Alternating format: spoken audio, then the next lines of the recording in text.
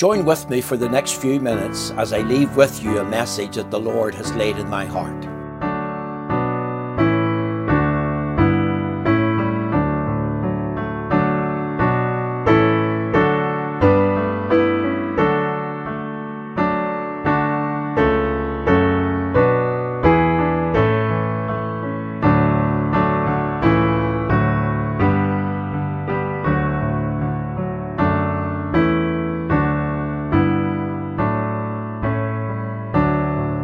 Today I am continuing a short series of messages that I have entitled An Expose of Certain False Gospels. Now, we've already looked at the false gospel that's called the moralistic gospel. We've also looked at the legalistic gospel, the prosperity gospel, the seeker-sensitive gospel, and of course the false sacramental gospel. Today I want to add to this series by thinking about the perfectionist gospel. And immediately some of you have your ears pricked up and you're asking yourself, the perfectionist gospel. I've never heard of that one, Mr. McLaughlin. Well, let me tell you, if I call it by its proper name, the false, sinless perfection gospel. You see, there are certain preachers in the land and they call people to repentance and they urge them to exercise faith in Jesus Christ. And they call upon those people to testify to the saving and keeping power of Jesus Christ. They profess to believe, like I do, that salvation is by grace alone, through faith alone, in Christ alone, as revealed in the Scriptures alone, to the glory of God alone. But they add to the gospel. They tell the people that have professed faith in Christ that you can individually, by your own effort and power, reach a plateau where in the Christian life you never ever sin in thought, in word and in deed. That is what I'm calling the false, sinless perfection gospel. Let me tell you a little story. Charles Haddon Spurgeon had a man visit him one time. The man was staying over. They had good fellowship that night after a preaching service. And before bed, the man confessed to Spurgeon that he had never sinned in 20 years. Spurgeon went to bed thinking about that. The man went off to his room, no doubt, said his prayers, read his Bible, worshipped and praised the Lord before he slept, got up and did the same in the morning, and then came to the room for breakfast. While they were having breakfast, Spurgeon deliberately spilled some porridge on the man's head. I don't know the quantity, but there was some. And the man lost his temper. And Charles Haddon Spurgeon, being the man that he was, he started to laugh. And he said this, "Brother, you've just sinned your first sin in 20 years. I want to tell you that this false sinless perfection gospel is neither biblical, it's certainly not in line with historical Christianity, and it is not true experientially.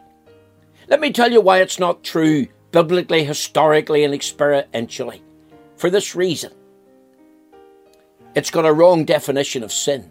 You see, these type of preachers that tell people you need to be saved, and that's right, and I agree with that. And I also tell them that they need to be sanctified, because the Bible says this is the will of God, even your sanctification. The Bible calls upon true believers to avoid fornication.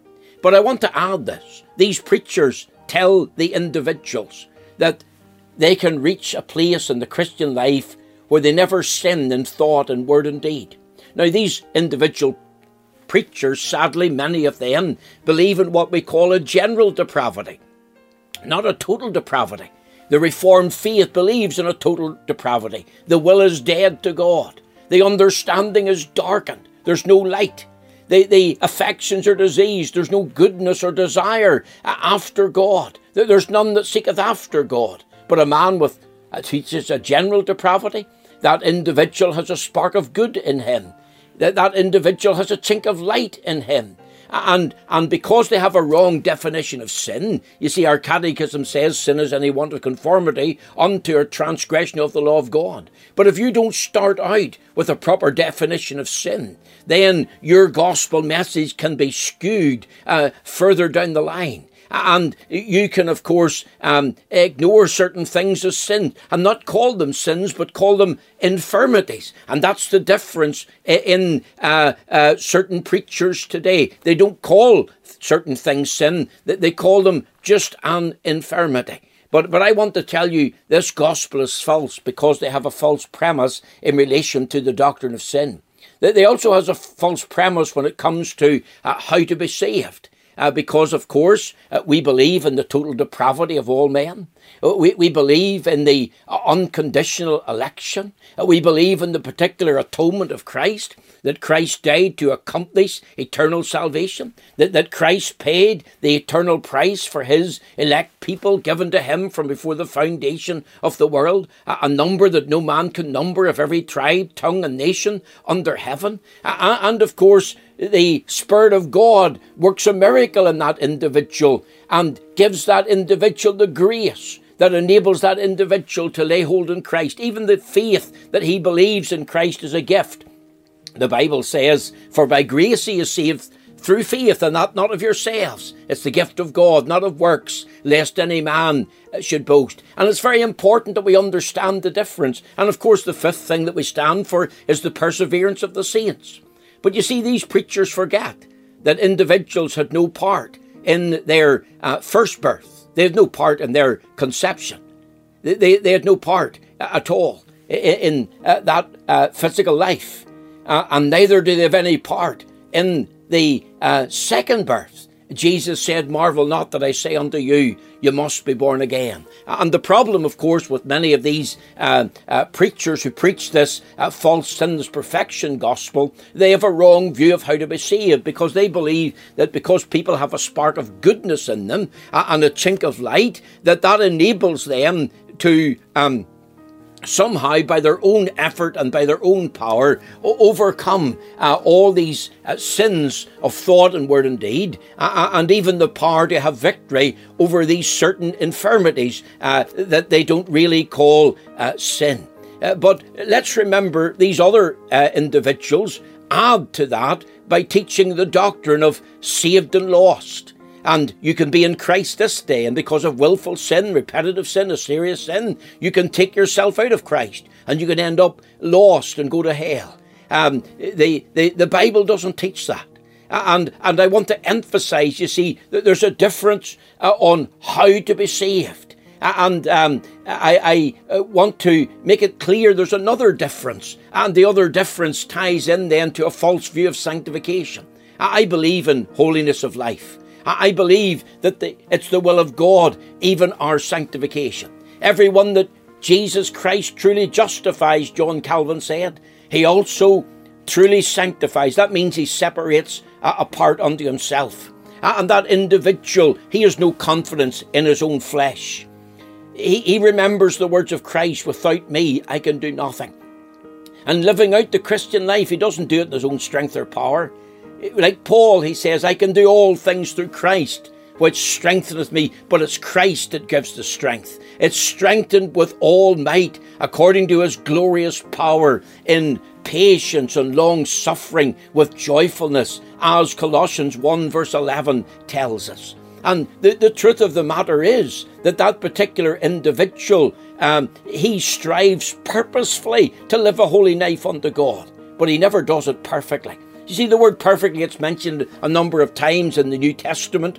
You may think to yourself and ask, well, what does this word perfectly mean? It just means wholeheartedness. It means being absolutely, totally committed. And you see, the individual who's no confidence in the flesh will utterly abandon himself to God. It will be God first. It'll be God at the centre. It'll be for me to live as Christ and to die as gain. And there'll be a hatred in his heart for sin, and there'll be a love for righteousness. But he will know that even though he strives purposefully towards the life of holiness, he never will do it perfectly. He'll never have perfect love. He'll never have perfect justice. He'll never have perfect mercy. He'll never have perfect grace in his heart. Those belong to Jesus Christ exclusively. And that individual who's found in Christ is legally declared righteous in Christ. And not only has he got the imputation of Christ's righteousness and Christ's righteousness implanted within him in the new birth, but it's being imparted. It's a process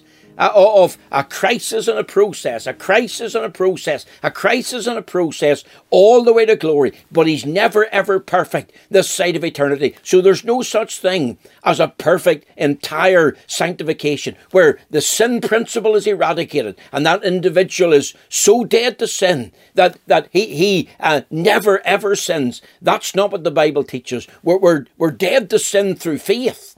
But remember, the truth of the matter is this, that in Christ, we're still falling far short of God's absolute standard. And it's only in Christ that God receives us. I urge you to consider these matters. They're very, very important. This little series on exposing these false gospels, please take them to heart. If you haven't listened to the other thumbnails, please do so. Why? Because your eternal soul and your eternal destiny matters upon what you hear and the way that you hear it. I urge you to listen. I urge you to think the thing through very carefully. And if we can be of any help to you, if I can be of any help, then we commend you to God at this time. The Lord bless you and thank you for listening. Amen.